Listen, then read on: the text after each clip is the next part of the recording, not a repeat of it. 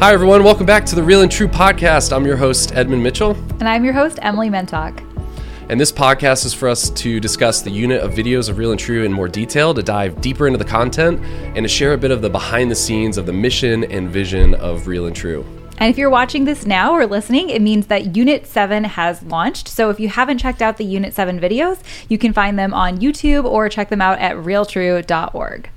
So this unit is the unit on Jesus. So this was a big one. This was intimidating. It was our biggest unit that we've covered in terms of paragraphs in the catechism, the most to contain into a single unit. And yeah, a big one because it's about Jesus. Pretty important. Like, Jesus is pretty important. And do you want to go over everything that we covered? So we covered that we're in the part of the catechism, we're in the creed, the first pillar, and we're in the part, the catechism on the creed covers each line of the creed. So we're on I believe in Jesus Christ. And then Emily, do you want to kind of break down the rest of the content? Yeah, so this covers paragraphs 422 to 682. So if you're reading your catechism at home, and the thesis, sort of, the central theme for the unit that we focused all this around, because the catechism says a lot about Jesus in these sections.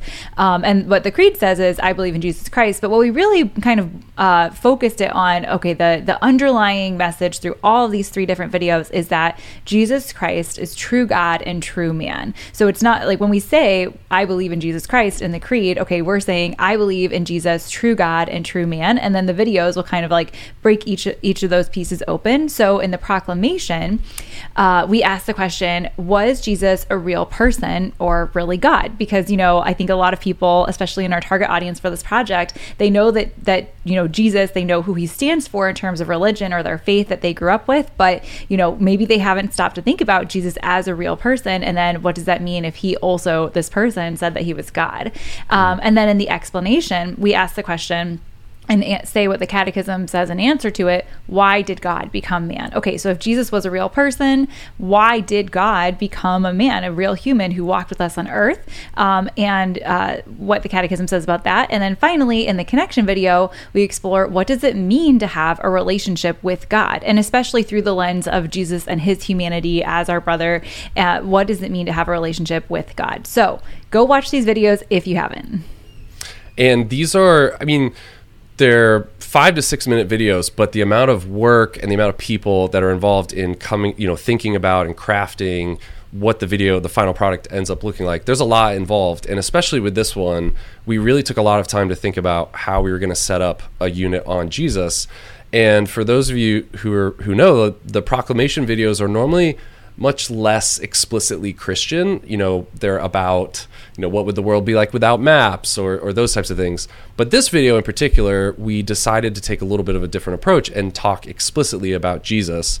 And Emily, maybe you want to share a little bit our thought process behind why we went with that and why we thought it still was in our strategy for breaking open the catechism. Yeah, so I would say there were two things that really went into this. So one was that, there was no good enough analogy, besides probably the things that Jesus said about himself, that would kind of set up the idea that Jesus was a real, true God and true man. So in the past, we've been able to explore, other more universal kind of concepts from the world, from the human experience, to really get people to arrive at asking questions that then the explanation video answers.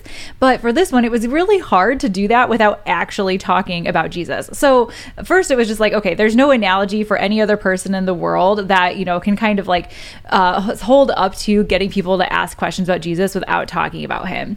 So that was part of it. And then the other piece of it was really that, just because we're talking about Jesus, because he was a real human, because non-Christian historians have written about him, because non-Christians know about him and believe that he existed, just because we're talking about Jesus doesn't mean that we're necessarily talking about faith. I think that that's true in the lived experience of people who hopefully encounter this content. It's definitely true of people all over the world. So what we wanted to do was just establish that from starting at a historical perspective, Jesus as a person, and then move from there into talking about, him from a faith perspective, or getting people to ask questions about him from a faith perspective, starting at the foundation of him just as a real human. Yeah, he's fascinating no matter what. And I think it was really important for us to just embrace that Jesus himself is a fascinating character in history and kind of stands at the center of history, and it's worth just approaching him for who he is. Yeah. And I think it's hard to talk about how he was different from other historical characters without starting from the point of like, well, how was he the same in some ways too? So that then we can look at what set him apart. Yeah, it's hard to talk about Christianity without talking about Christ, and it's hard to talk about Christ without talking about Christianity, which is really like at the core of all of the catechesis of this project, right? We want we make the claim way back in Unit 1 that it all points back to Jesus.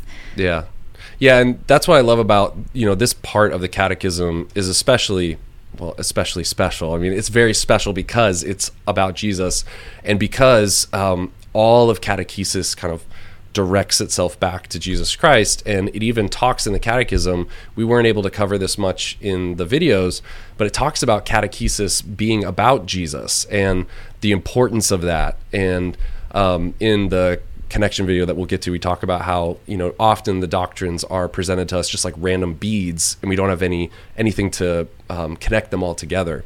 And so the catechism really talks about how catechesis is putting people into deeper communion with Jesus Christ. So every doctrine is related to Jesus. Every doctrine we can see through the lens of Jesus Christ. So there's this paragraph 426. It says, at the heart of catechesis, we find in essence a person, the person of Jesus Christ. And it goes on to talk about to catechize is to reveal that person. And catechesis aims at putting people in communion with Jesus Christ. So there's this story, I think Dr. Bob Rice, who's an advisor on the project, said he was a youth minister and he went to some conference and someone gave a talk, and he asked his kids afterwards, what'd you think of the talk? And the kid said, I don't know, it was just too much catechesis. And Dr. Bob Rice said, well, the primary aim of catechesis is to put you in intimacy with Jesus Christ. Do you feel like you were made too intimate with Jesus? Were you put like too much in touch with Jesus?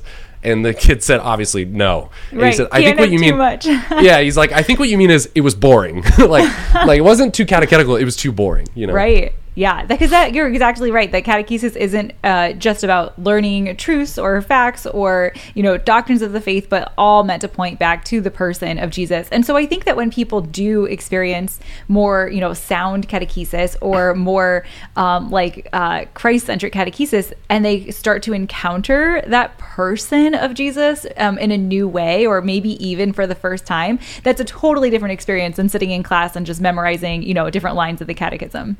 Yeah, we're going to talk about this over and over again because at the heart of the catechism is Jesus.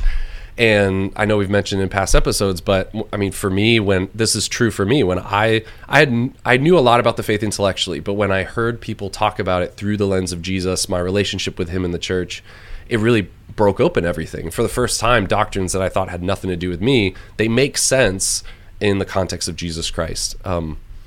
So let's talk a little bit again about a unique difference of the proclamation video. In the proclamation video, normally we have an interview, and we went without one this time. But we did want to talk a little bit about what almost made its way in, the right? Almost interview. Yeah, it was really good. Do you want to maybe set this up a little bit? Yeah, so because it's all about encountering, the real person of Jesus, both first in his humanity and then in the divine, we wanted to know, okay, well, what's maybe the closest real lived experience to that? That would be if you're, maybe someone who's watching the video and you've heard of Jesus, but, hadn't really known him yet. And that closest thing we could kind of come up with, even though this didn't make it in, would be, okay, what if you met like one of your heroes or a celebrity that you're a big fan of, or, different things like that? What would that experience be like when you're actually seeing this person who you have an idea of in your mind, and even in a weird way, like sort of a relationship with, like how you relate to the idea of that celebrity or that hero of yours? That's a real lived experience. What would it be like to meet them and encounter them in the flesh? And your friend JP had a story about this. Yeah, he had a story of meeting Gordon Ramsay, and it's so true. You think of these people that you see constantly on TV, and you hear them talk, and maybe you read about them, so you feel like you know them, but actually meeting a person in real life is a totally different experience, because people are mysterious. Like we're mystery even unto ourselves. Like it's hard to understand. So to be in the presence of someone can never be replaced by just like learning about them or watching videos and stuff like that. So JP was at one of Gordon Ramsay's restaurants, and it was Gordon Ramsay and his family actually came in, and everyone was swamping him trying to get his attention and stuff. And so JP decided not to do that. And instead, he just sent out a tweet that was like, hey, I'm at Gordon Ramsay's restaurant. Really love him. Huge fan. And he happens to be here. This is a really cool experience. Well, he looked over and Gordon's phone goes off and he had notifications on for Twitter. So he just opened it up and then started looking around the restaurant. And so JP says his heart's beating really fast. Oh my gosh, maybe he's upset or something. And he said Gordon came over to the table and said, are you the one that sent that tweet? And he said, yeah. He said, are you JP? And he said, come on up and let's take a photo. And he was super gracious, talked to the whole table for a while and asked him how he liked the food. And it was a really, really good experience for JP. And he said it made such a huge impact on how JP thought of Gordon Ramsay, that he can be this kind of brash, full of bravado chef, he's constantly yelling at people. But in real life, even with a fan where he has thousands of these experiences, he was very present with JP. And he said it changed the way he perceived Gordon for the rest of his life. The rest of the time that he saw stuff from Gordon Ramsay, he had this actual interaction that really changed things for him. And yeah. It's such a good example of Jesus. You can read about Jesus, you can do all of these things, but until you have a relationship, an experience of God, of Jesus, you're just reading things. It's just like an intellectual hobby.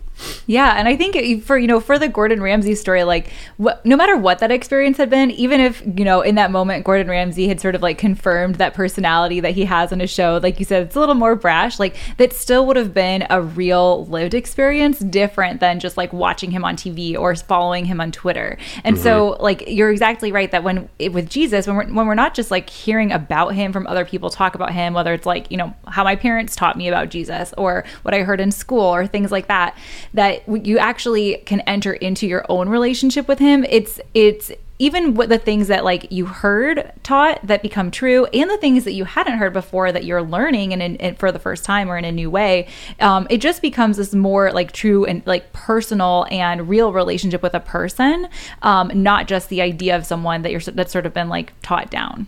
Yeah, I don't want to beat a dead horse too much, but I just thought of one of my favorite essays. It's part of a book by Walker Percy. If you Google, or maybe we can put the link in the comments, or in the description, but Walker Percy has an essay called The Loss of the Creature, and it talks about this. You can see hundreds of pictures of the Grand Canyon, you could read about the Grand Canyon, but there's something mysterious about actually experiencing the Grand Canyon. And sometimes we can lose that by reading so much and seeing so much about the Grand Canyon. I think it's the same in Christianity.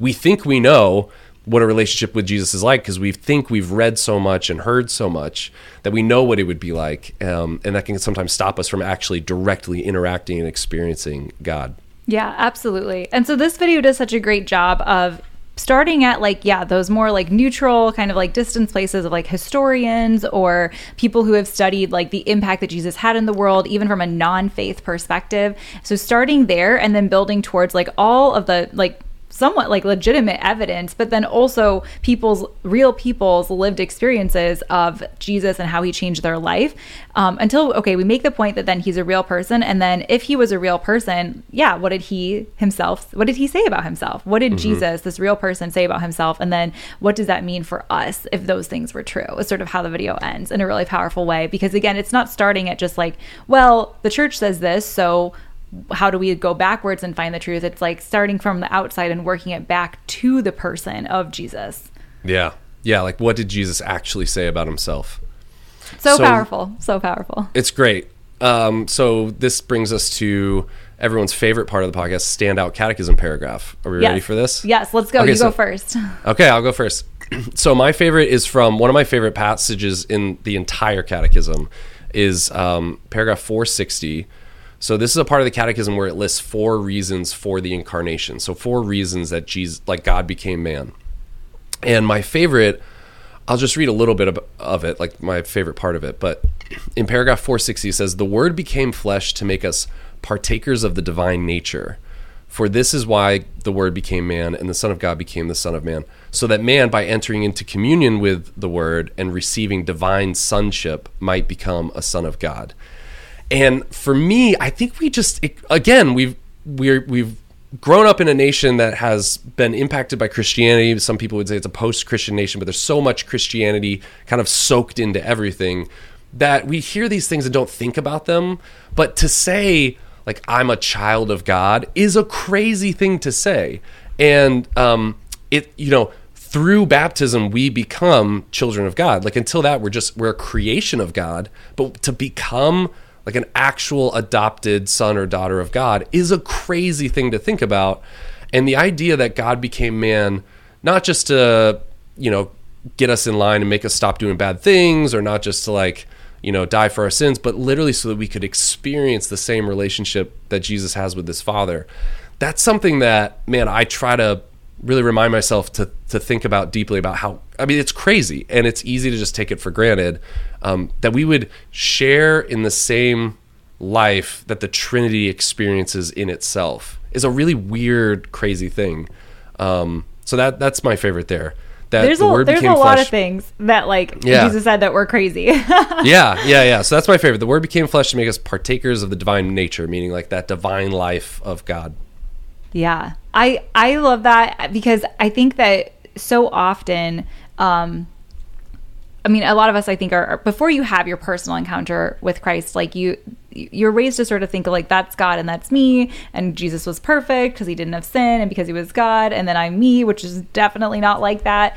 But when you actually, read about what our faith teaches about why did God become man, it wasn't to be this like perfect model just for us to kind of like look at. It was exactly what you were saying and what the catechism says of like to enter into that same union, not just to look at Jesus as an example, but to live like him and in him and through him, which is one of the crazy things he said. I forgot to mention Saint Athanasius has this quote where he says, God became man so that man might become God. Yeah. And every time I read that quote, I'm like, well, no, shouldn't it say man might become like God? And it's like, no, he didn't say that.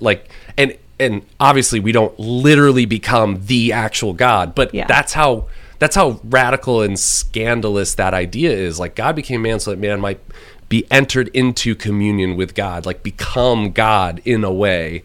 And it's crazy. It's really crazy to think about. That's awesome. Mine was like almost like the total flip side of it, and this is funny because this is a paragraph out of the Catechism, but it's basically a JP2 quote. They just like quote the full thing as the paragraph. So mine is 561. Oh wait, let me read it from the book instead of from my notes. 561. The whole of Christ's life was a continual teaching. His silences, his miracles, his gestures, his prayer, his love for people, his special affection for the little and the poor, his acceptance of the total sacrifice on the cross for the redemption of the world, and his resurrection are the actualization of his word and the fulfillment of revelation.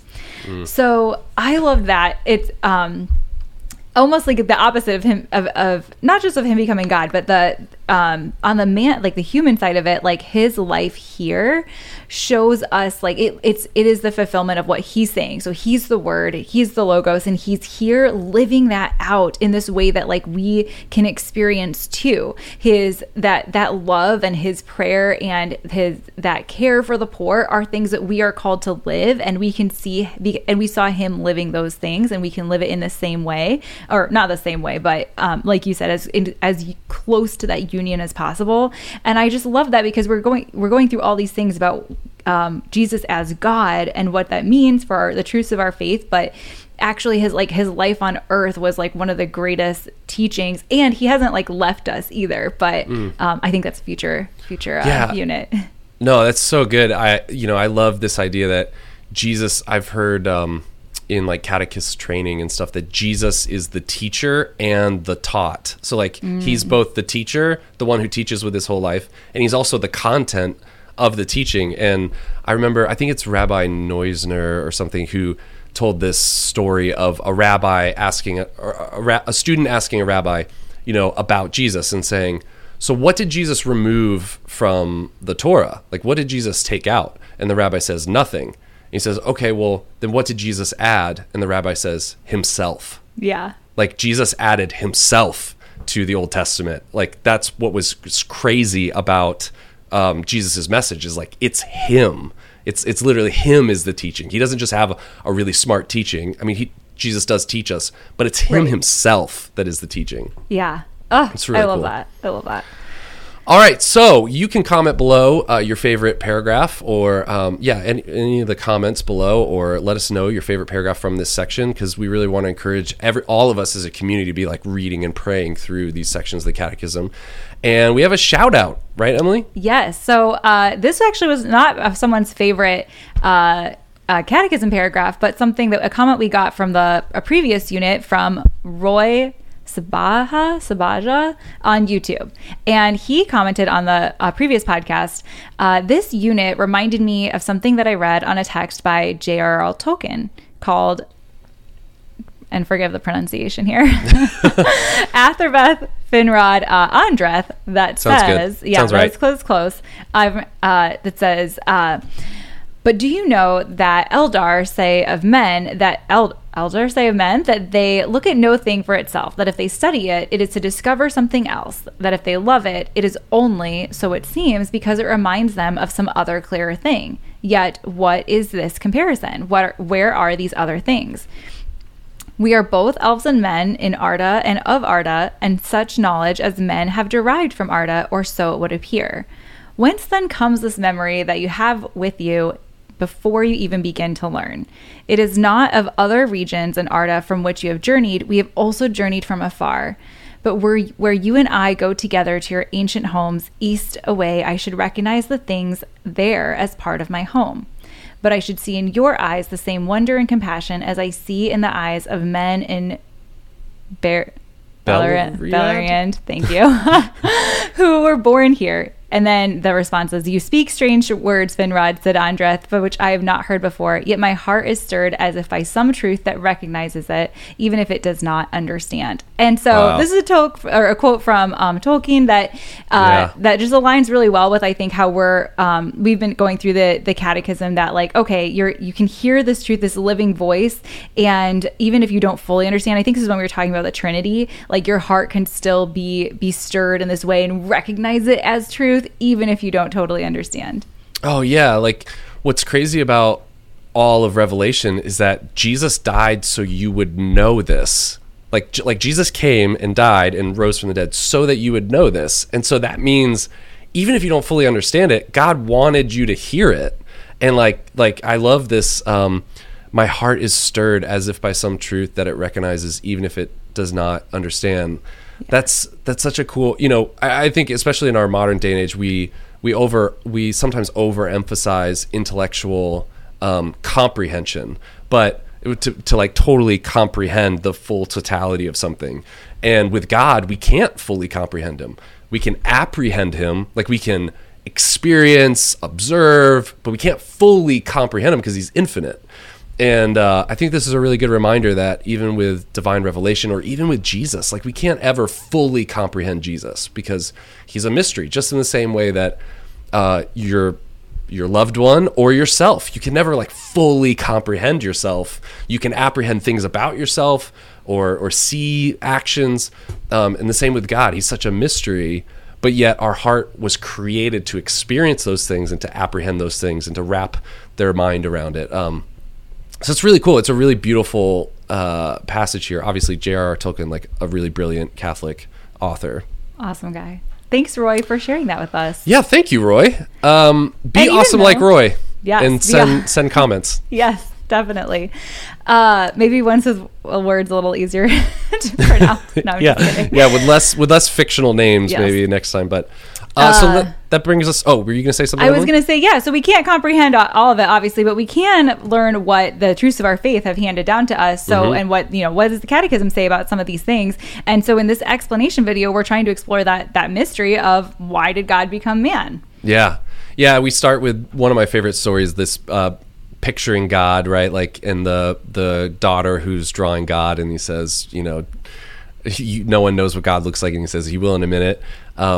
And I think for me, most of my life, when I pictured God, I pictured, an old man in the sky, or Morgan Freeman, or a floating head in space, or, like a very nice looking Jesus who's, holding a lamb or something. I don't know. What about you, Emily? When you were younger, what was your image of God when you thought of that? definitely like the sky heaven old man vibes, I think, were how I pictured God. And in this video, because we've developed it now, this is unit 7, we've developed a couple different images, the way we've shown God. We've done sort of like the Godhead in the original one, and in a couple of the videos we did the Trinity, the last unit, and this one is interesting because we actually wanted to develop a little bit more of like Jesus in this video and how that would reflect God. And there's a really cool sequence when we're talking about those sort of like 4 reasons for the incarnation, where Jesus, the Jesus character, which we kind of developed more in animation. I think we talked to the last podcast how we like workshopped for a couple of weeks the Trinity. We like spent time kind of developing a better Jesus for the videos.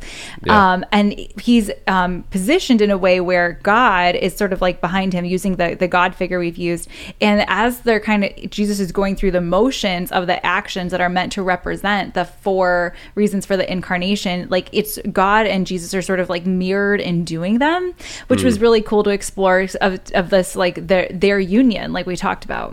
The reasons for the incarnation is just one of the most important parts of the catechism. I remember Barbara Morgan, who's an amazing catechist and teacher and founded the department where I studied, she said these 4 paragraphs are worth the entire catechism. Like if you just got these 4 paragraphs, they'd be worth everything else in it because they're so great. And I just wanted to mention a way to kind of memorize those. So I would try to memorize them by just using these 4 words, and I think this is helpful, especially when we're thinking like, why did God become man? And the 4 words would be love, reconciliation, holiness, and the divine life. So God became man so that we might know God's love. God became man to reconcile us to the Father. God became man to be our model of holiness so we could see what holiness is like.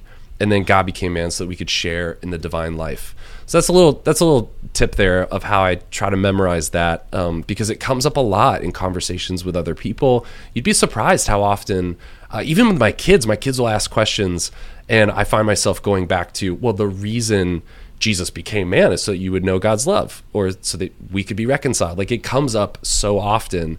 It's good to kind of have that internalized so we can explain it. Yeah, well, I mean, I think that those why questions, which was even one of another experience we've used to introduce a video in the past. I mean, what a blessing it is to have not just like the truth that God became man, which is a mystery on its own that's hard enough to comprehend on its own.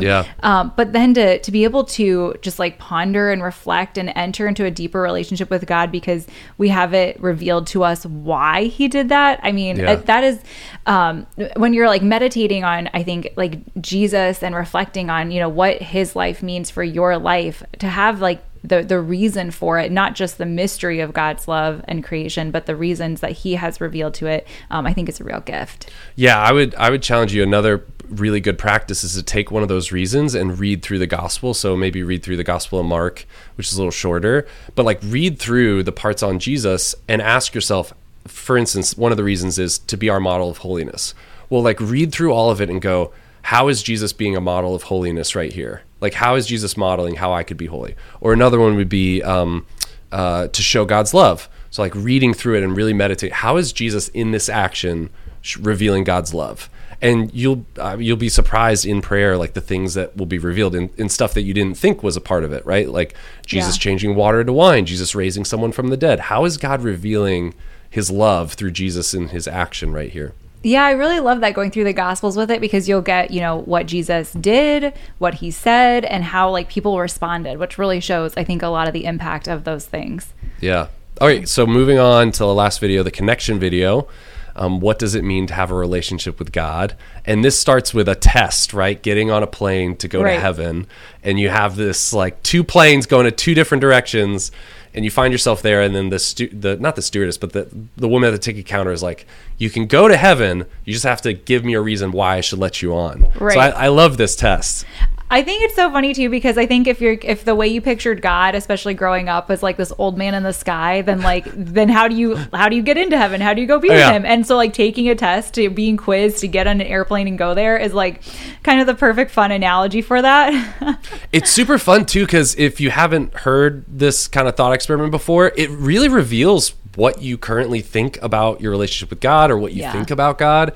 I mean, I used to ask this to teens all the time, or even parents in like confirmation sessions, what would you say? And it's really fascinating. I mean, obviously there's a lot of different ways you could articulate a right answer, Sure. But there are wrong answers, and in the video we try to cover some of those. A lot of us wrongly think that it's because of our actions.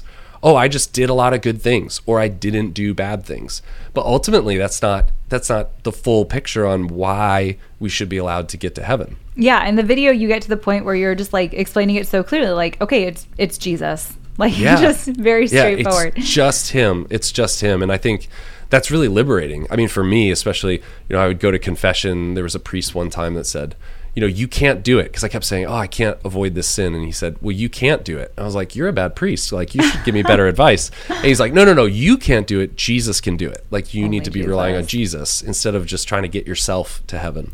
In your experience as a catechist, like when you tell people that Jesus is the answer, like how do they react? Because I think that, like, I don't know, I would have like when you start there, you just say it like kind of directly. I can be a little more like, okay, like I say in one of the Unit 1 videos, like yeah, we've all heard that before or whatever. Exactly. Yeah, exactly. It is one of those things where it's like, okay, easy to say Jesus is the answer for everything, but like, what does that actually mean? Right. And I think often my answer would be, well, that's what all of it is about. Like, so let's now read through all of it. And like, this is practically like, we go to confession because Jesus wants to forgive you himself, like it's what it's all about. So at least if I can get you to go, okay, we've all heard that before.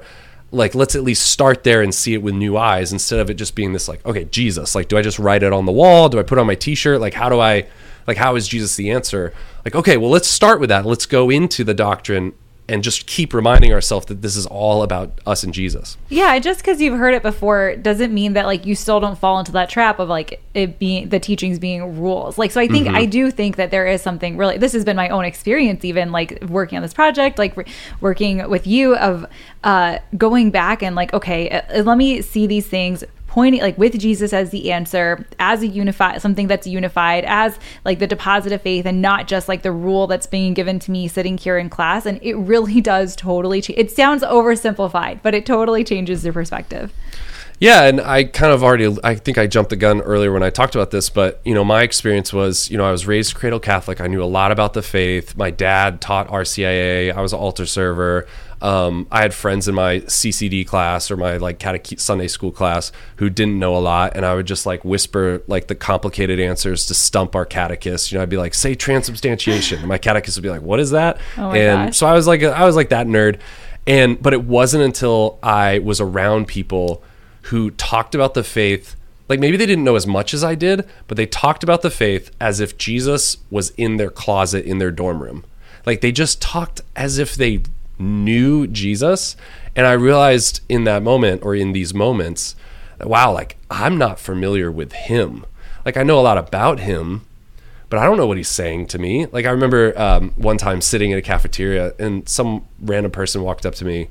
When you go to a Catholic university, it's really hard to eat alone because everyone's trying to be like, oh, you need a friend. I'm going to be nice to you and come. Like, I just want to sit alone. I'm not sad. And so this guy came over and he's like, what's Jesus been saying to you in prayer?